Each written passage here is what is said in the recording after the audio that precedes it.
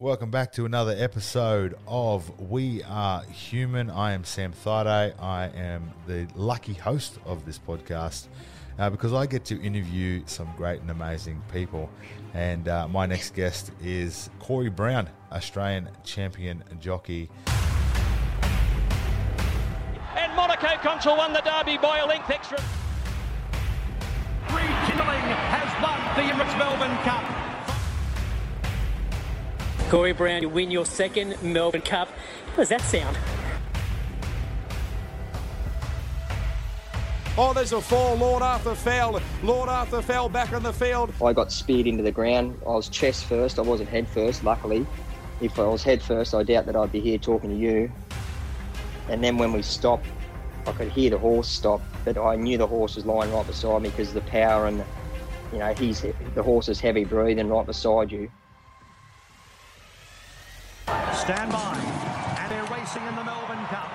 Humidor jumped away fairly and got a little bit of a brush. Single gaze out well. Towards the inside, Max Dynamite midfield early. Johannes Vermeer out well with Boom Time and also Ventura Storm. Max Dynamite behind them. Speed. Corey Brown, mate, you've pretty much done it all. Yeah, no, not quite, Sam, but I missed out on a Cox Plate. I've placed in all the four majors. I've placed in the Cox Plate, Caulfield Cup, as well as the Golden Slipper. But yeah, I've been lucky enough to have two of the best trophies I think there are going in Australia, which is the Melbourne Cup. So yeah, been very, very fortunate in my career so far. Well, you talk about the Melbourne Cup. They call it the race that stops the nation, but it's become a real international race now, hasn't it? Oh, without a doubt, mate. Since Mick Cannan come over many moons ago to win it on Vintage Crop and took it back over to Ireland, I think it opened up a lot of people's eyes overseas as far as Europe and, even like the sort of American horses. Not that we've had a lot of American horses come for it, but even the likes of Japan, Hong Kong, things like that. It's opened up a lot of racing people's eyes. But yeah, no, it's definitely it's like our grand final. I think it'd be similar to playing in like a state of origin. But yeah, no, it's definitely the race. I wouldn't say stops the nation, but definitely stops the world at the moment. It definitely excites our nation, but it definitely stops the world. Corey, I want to take you back to your childhood. And where did you grow up? I grew up in a little town called Wingham. It's on the mid-north coast, just west, probably about 13 kilometres west of Taree. I was always involved in racing. My father was a jockey. My grandfather was my uncle and dad were jockeys. My grandfather, he was a sort of like a picnic rider. We call them not professional, but sort of just banged around the bush a lot. Didn't really want to be involved in racing. Well, I mean, I was always at the races, and I think that's where I was destined to end up. But I wanted to ride motorbikes as a young kid, and but I think it was just an outlet to get out of school. Sam, I'm dyslexic and just didn't want to be there, and started at a very young age of riding track work at 14, and yeah, it just started from there. Well, talk us through school as a kid. I'm just putting this out there. I don't want you to take offence, but you would have been a smaller kid at the school you went to, but then also having those learning difficulties. Was that hard for you as well? It was, especially, I'm going to say in the early years, I was lucky enough, my school teacher, who I still remain very good friends with, his name's John Tyso, Mr. T, he sort of took me under his wing. I was struggling at school, and he actually was our sports teacher as well. So I was quite often found myself when I wasn't trying to learn in the classroom, he had me down the sports shed because I wasn't sort of able to take part in whatever the curriculum was. I was down at the sports shed pumping up the footballs and whatnot. So he was very, I'd say, sort of sympathetic, knowing that I was dyslexic and wasn't catching on to the schoolwork that I was meant to be doing. He was looking after me in other areas. So, but then when I got to high school, I'll be honest, I wagged a lot of high school. I didn't sort of attend a lot of it. We grew up on the mid-north coast, and our main sort of thing to do as kids was a river run right through the middle of town, the Menning River. So we're always down the river, swimming and carrying on. But I was fortunate enough, my best friend, he had three older brothers who were quite big and quite in the rugby league as well as fighting. So I was well looked after in high school, although I was the small kid. I was very, very well looked after.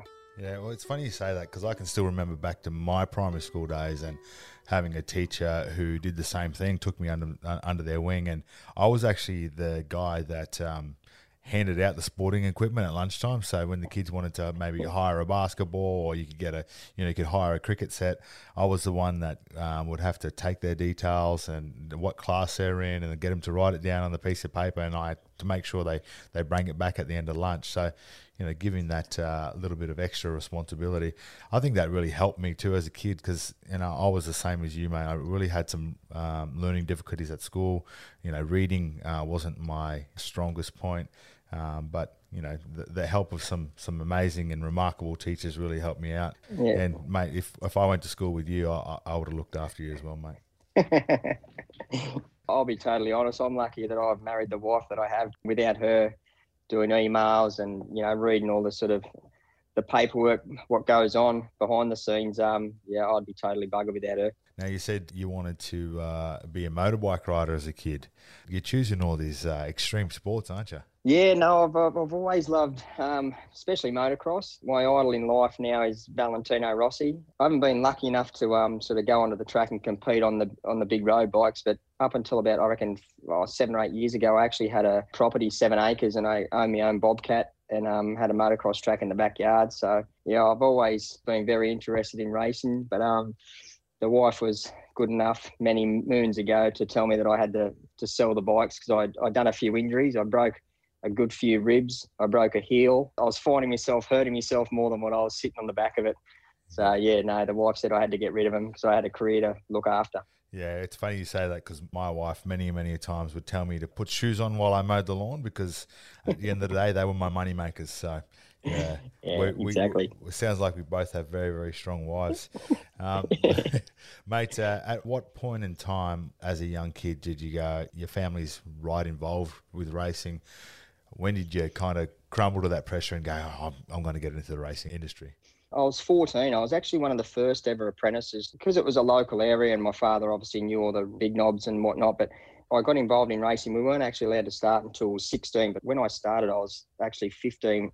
I'm my first race ride at 15. The horse actually broke its leg and come down with me. So my first ever ride in a race at 15, I had a race for at Kempsey on the mid-north coast. I managed to get up and ride the same day, finishing third in the race, and a little bit frightened, as you could imagine. But where it really sort of started to take place, where I really got my head around racing, I went to Grafton. I actually went with a friend of my father's, another jockey who actually sold race gear, but I wasn't riding at the 2-day carnival at Grafton. I was very young. I'd only had a couple of rides. But when I arrived at Grafton, Malcolm Johnson, who is my idol in racing, he was there. And when I met him and I couldn't get my eyes off him all day, it was just like I wouldn't say a man crush, but I was so besotted by this guy in the jockey's room because he was very flamboyant and he was very outspoken, and I loved his charisma. From that day onwards, once I met him, I set my sights very, very high. I wanted to get to Sydney as quick as I could.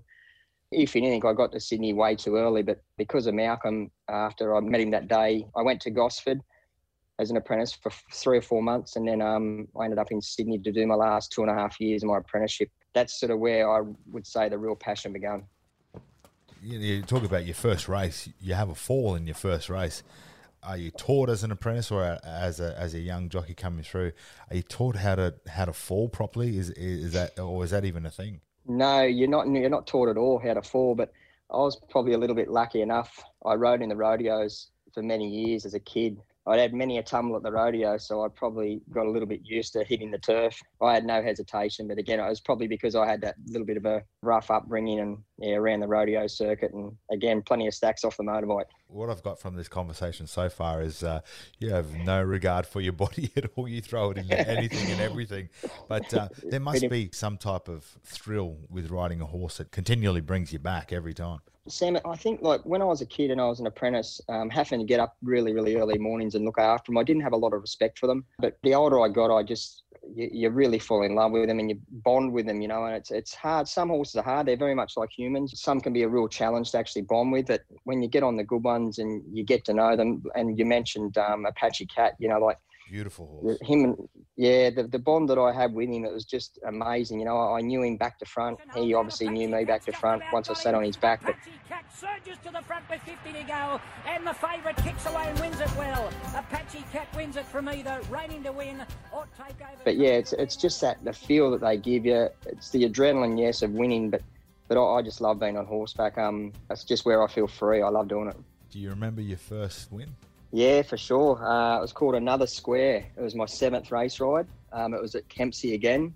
I'm not sure where the photo is. We've moved many, many times, but there's definitely a photo around here somewhere of him. As a jockey, you do a lot of work behind the scenes. As a racing fan myself, I rock up to a race day or I go to the pub and watch it on the telly. We see the end result. It'd be pretty mind-blowing, actually, Sam, if you could actually get a video to follow us around, because my alarm would go off at 3 o'clock in the morning, get up, have half a cup of coffee, head to the track. I'm on first horseback, obviously under floodlit lights. At 4 o'clock, I'd ride probably 6 to 10 horses, galloping them, getting them fit, getting, exercising them, getting them ready for race day. Yeah. Then I'd probably arrive home at about 8:30. If I could, I'd have a light bit of breakfast, a little bit of fruit, maybe a piece of toast if you can afford to have it. But then that's when the real journey begins. I might spend like an hour and a half in the bath between 35 and 38 degrees, sweating out. Sometimes you might have to lose 1.5 kilos. But then you're off to the races, sort of 10 o'clock, 10:30. So you're obviously dehydrated. And I might compete in 8 races on that day, and they're all different horses. So you're riding all different weights and all different distance of races. So gates are back now. They're off here. Even our day, what we would class as a day off, is generally a Monday or a Friday. We generally have barrier trials. So we might go to the trials at Randwick. You've got to be there at, say, 7:30 in the morning.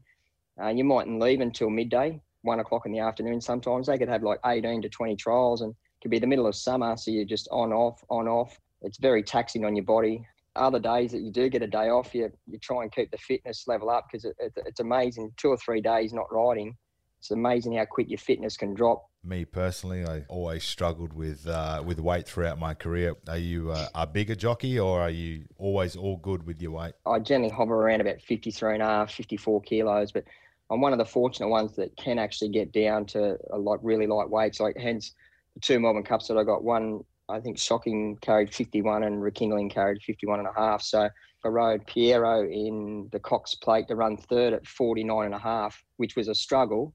But yeah, no, I'm definitely one of the lighter weight jockeys. Although I'm a little bit above fighting weight at the moment, I'm hovering around about 63 and a half at the moment. Yeah, we're all at the moment. COVID, mate. I blame COVID. You've had some awesome wins throughout your career. Have you got a memorable moment, your best moment, or your best ride you've ever had? Everyone, obviously, I love the Melbourne Cups, and they've been 2 totally different circumstances. Like the first one that I won on Shocking, the year before I won on Shocking, I ran one of the closest second ever on Bauer. So I had the nightmare of watching the replay for 12 months, wondering was I ever going to win this race. So then when I come out the very next year on Shocking to win it, it was like a huge relief. And then the second time round on Rekindling, it was really, really special, because I had the 3 daughters and the wife down there. All the girls were old enough to be at the races and really enjoy the moment, in the day. And they got in the enclosure after winning the race. And that was really satisfying, just to sit back and watch them enjoy it as much as what I've got to enjoy it before. So, come in, guys, come in. That's more important than the taxis. Who have we got here, Corey? This is Kylie? It's my wife and 3 daughters. So. Kylie, how are you, love? I'm really, really ecstatic. These girls have grown up a bit since Dad last won the Cup in 2000. Corey, don't you go far. We need one of my greatest moments on the racetrack. It was Epsom Day. I'm not sure of the year, but it was going back. I won the Epsom on Clangalang, but there was 3 Group 1s on the card and a couple of Group 2 races, and I managed to ride 4 out of the 8 races, the 3 Group 1s and a Group 2. But I won the Flight Stakes on Unearthly. I won the Spring Champion Stakes on Nielo. And then when I come out to ride for a mate of mine, Damien Flower, in the Epsom, he's a big punter, and he got quite upset with me because I'd ridden the 2 Group 1s before, and he'd come out and he was pulling his hair out saying, well, you can't ride a 3rd Group 1. And I said, well, I don't understand why, because the horses don't know that, I've already ridden 2. So I said, I'm riding in great form. So I come out and I rode the 3rd Group 1 winner. So that always will hold a special part in my racing career, because it was just such a big day, and I was quite young. I was the up-and-coming jockey, but to ride the 3 Group 1s, the only 3 Group 1s on the card, was, pretty special. Do you find that in the racing industry, that there's a lot of jockeys and a lot of trainers that are very superstitious like that? Yeah, you do. Like some trainers as well as jockeys and even owners. I remember walking out as a young kid. I used to have green. I love the colour green. I don't now, but I love the colour green. I had green saddles and stuff, and I walked out in the enclosure. Well, actually, I handed the saddle out. I weighed, and then the trainer come back to the jockey's room and demanded another saddle. He said, I won't put the colour green on the back of my horses. And I thought he was joking. I laughed at him and just give the saddle back, and he just refused to put the colour green on his horses. He said it was bad luck. And I said, oh, okay, no dramas. So at the time that I handed the saddle back, I went back in the room and thought about it, and I thought, well, TJ Smith has blue and green colours, and he's the leading trainer of Sydney and has been for the last 25 years. So I couldn't work out what he was on about, but a lot of them do have silly superstitions, but I'm not one of those type of people. You've got a fantastic memory for names of trainers and horses. What was your favourite horse to ever get on the back of? I think I'm going to go back to Apache Cat. Like, he was great for me. At a time of my career, I'd moved down to Melbourne. I fell on the horse by default. I actually got on him by Michael Rodd took sick in the Lightning Stakes. And I got on him. And as you said at the start of the podcast, my first 5 rides on Apache Cat were at Group 1 level. And I just loved getting on him. And he was a crowd pleaser. He'd drag himself around the enclosure. But the moment that his foot hit the race course, he'd arc up underneath you. Like, he just knew it was game time, and he knew the crowd were there for him. He's an exciting horse to ride, and I'll never forget him. He'll always hold a special spot in my heart. Back Robert coming back, and here's the Cat. Apache Cat flashes home along the fence, and he's got up to win. Apache Cat beat Mick Mac. The racing industry can give you so many highs, and the victories are always the ones that are celebrated the most. But outside the falls that you've had throughout your career, what are some of the low moments of the horse racing industry?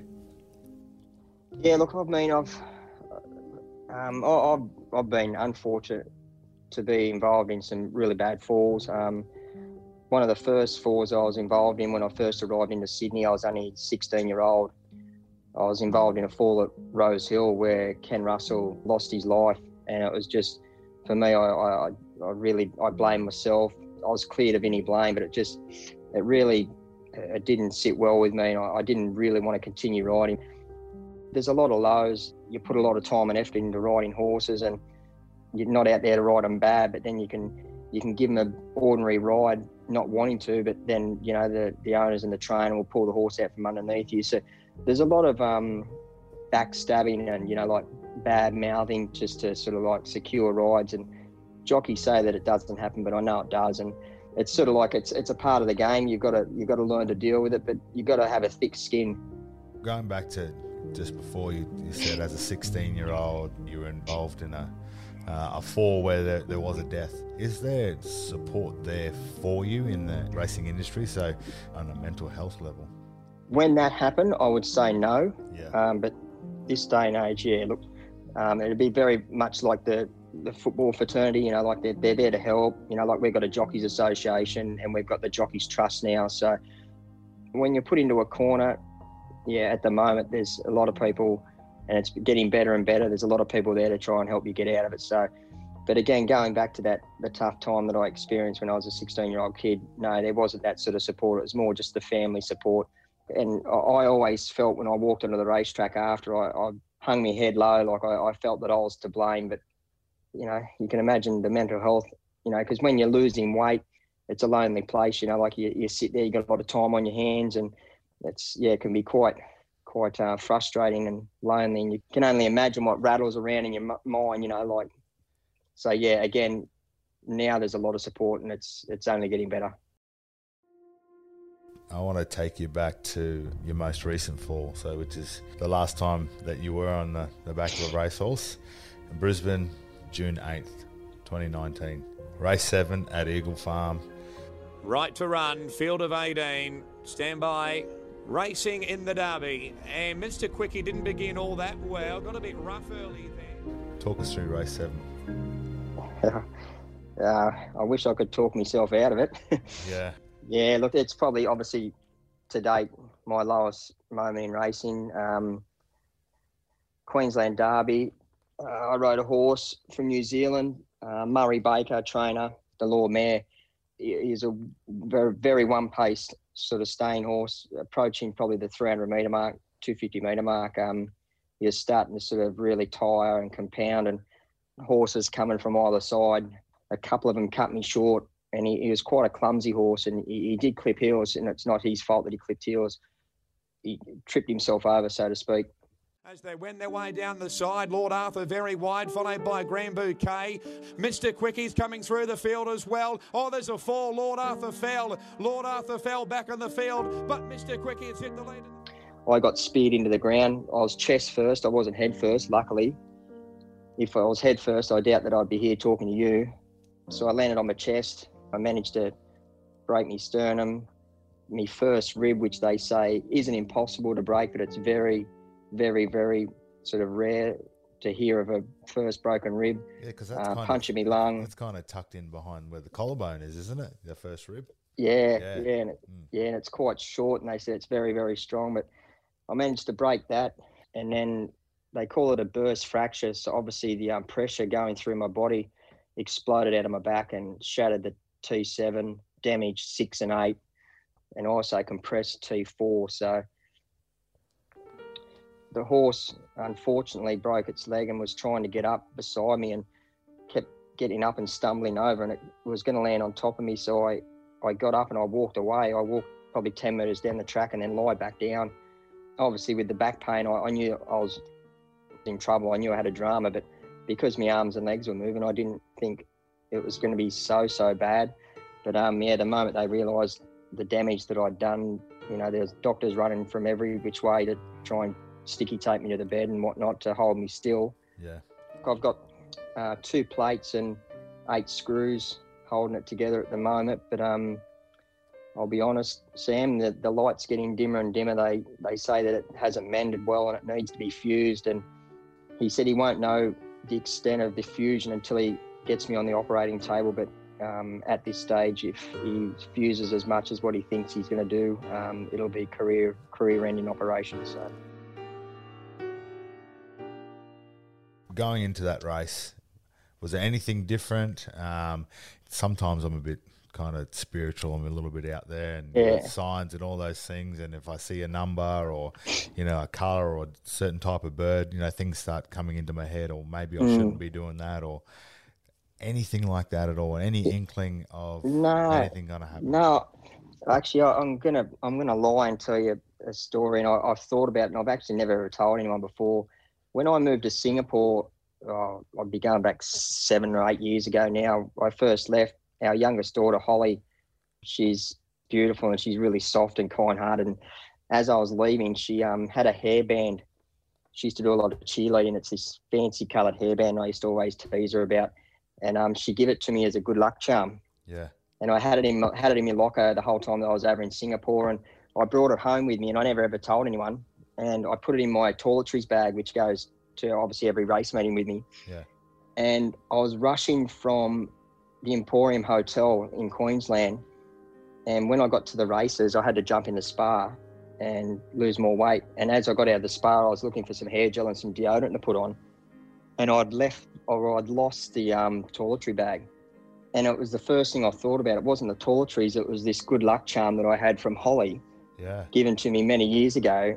And I've thought about it, and I've never actually told anyone. And that's about the fall. And you mentioned you see things, or you think about things, and every now and again I think back, if I didn't lose that toiletries bag, would I have been lying on the turf at race 7 in the Queensland Derby? It's just one of those things that have gone around in my mind a couple of times that's getting a little bit superstitious, I know, but it has. And again, you are the first person that I've ever told about that. We'll say spiritual, we won't say superstitious. The moment of the fall, the horse has clipped heels, you're going over the head of the horse. What's going through your mind? It's amazing in such a short space of time what actually does flash through your mind. But it's one of these weird noises, like when you hit that ground at the speed that you do, and the rolling and the skidding along the turf that you do. It's one of those noises that's undescribable. Like I couldn't even tell you what it sounds similar to, but I just remember rolling around and skidding around, and then when we stopped, I could hear the horse stop, but I knew the horse was lying right beside me because the power and the horse is heavy breathing right beside you. Such a short space of time, but it's amazing what does flash before you when you're about to hit the turf. you talk to some people that have car crashes and those types of things, and they can remember everything up to the point of impact. So yeah, you just said just before you've had many operations throughout your whole career, and you're going to have many more to come. Where is your head at the moment? How are you feeling about things? Look, I've been up and down, because it's been, I'd say, the last 6 months, like I've been sort of preparing myself for a career ending, operation, because it's never been positive since the moment I got home to Sydney. Probably about 6 months after I started, I go to the doctors every 2 to 3 months, the spine specialist, and he does scans and whatnot to see how it's going. But from probably about the 6 to 8 month mark, it was always negative, to say that it's not mending as good as they'd like it. And the plan was to actually take the plates out at 9 months and then give it another 3 to 4 months for the screw holes to mend, and then I'd be back on horseback. But yeah, obviously we got to about the 9 month and it hadn't mended, so it kept extending by 3 months. We'll leave the plates in, we'll leave the plates in. So I sort of, in my own mind, I sort of started to think, well, it's not looking good. And even if I was to go back riding, like mentally, would I be right? If it doesn't work out, the chips don't fall my way. I've been fortunate enough, again, by the Jockeys Association, to be given a sports psych we can go and see, or any other psychologist that you want to go and see. But he's become quite friendly. Ollie, I go and see him probably once every month or so, unless I need to go anymore. The last sort of 2 to 3 months, having a bit of trouble with Work Cover Queensland. They're not wanting to pay for the operations and stuff. So it's become like a real mental challenge as well as physical challenge for me. I feel sorry for Kylie and the girls, like they've got to see this and they've got to listen to it. And it's definitely been a challenge, and it's always uphill, but I always try and stay as positive as I can, because if I don't put on the brave face, and the rest of the family, like, they've got to watch it and stuff. So, and I don't want that in our family. I'd rather be as positive as I can. Are you as open and transparent as you can be with the girls, and do they have somewhat of an understanding anyway, just through the industry that you've been in for such a long period of time? They kind of know and understand that these things happen? I used to hold everything inside and not really show my sort of true feelings, and I probably still don't as much as I should. But the girls, when they were younger, they always wanted to become jockeys, and every time I had a sort of a fall or something was wrong, I'd make Kylie bring them to the hospital and sort of show them. I'm not saying anything against female riders, but I just didn't think it was a sport for female riders at the time. And I used to always show them that. They're very, up to speed with what goes on and, what I'm going through. I don't think you're against female jockeys, mate. I think you're just looking after your daughters there. And I think at the end of the day, you do have to show them reality of, kind of life and the life that you chose and the job that you chose. So talking about what you're going through at the moment, you've got an uphill battle, essentially. How are you dealing with that? I've been going and seeing the psych for, talking about it and, like how to move on, different careers. And it's the unknown at the moment whether I'm going to, where I'm going to get this operation, because, I've actually been in quite a bit of pain the last 4 to 5 months, because where the plates sit at the bottom, I'm sort of starting to come loose. So there's a bit of friction there. So they're actually starting to really hurt me. It's going to be a long road again after I get operated on. They're going to have to do a bone graft, sort of fuse it all together, and they're going to have to fuse from, I think, about T2 down to T9. So it's going to be a large segment of my spine frozen, and I'll lose movement. For quality of life, I just need these plates taken out, and just so I can sort of live a normal life and get off painkillers and get back to normality somewhat. Well, you are a long time retired, and you do have to live a long and prosperous life, and you want your body to hold together. Do you want to get back and ride a horse again? Sammy, I'd love to get back, because I think when you read through my career, that 49 Group 1 wins just doesn't ring well, You need the one more than 50. Yeah, but look, I would love to get back. And, compete with these young guns, because I know I'd be able to mix it with them. But if it's not to be, it's not to be, mate. I'll still have that little bit of burning passion there when I watch. I still get up on the edge of my seat when I'm watching the big Group 1 races and that. So I would love to be out there competing, but I'll just wait and see what happens. Yeah, I definitely know and understand that feeling. Sitting there watching State of Origin this year, I could have jumped out in the field and I don't know what I would have done, but I still every now and then just get that itch and that urge to get out there and play. Are you nervous about that? If I was to go back, Kylie and I have sat around the dinner table and spoke about it at length a few times. Like it would probably take me, because I've lost obviously all my owners, all the good horses that I had. So it'd take me a long while to get back. I'm not getting any younger. I'm 44. It's going to be a long, old, hard road if it is to happen. But I've never backed down from a challenge yet, so I wouldn't be frightened of it, let me tell you. Mate, I wish you all the best, and I just want to thank you for coming on the podcast and having a chat with us today. Cheers, Sam. It's been an absolute pleasure, mate. There's lots of lows, but there's lots of highs, like, again, winning the Melbourne Cup and, like getting on good horses and getting to meet good people. I've taken a lot out of the owners and stuff like that as far as, like, friendships. Yeah. I've become very, very friendly with a lot of owners and trainers for that matter. So, yeah, look, as many early mornings and kicks in the arse that you get, there's a lot of ups and there's a lot of good side to it as well.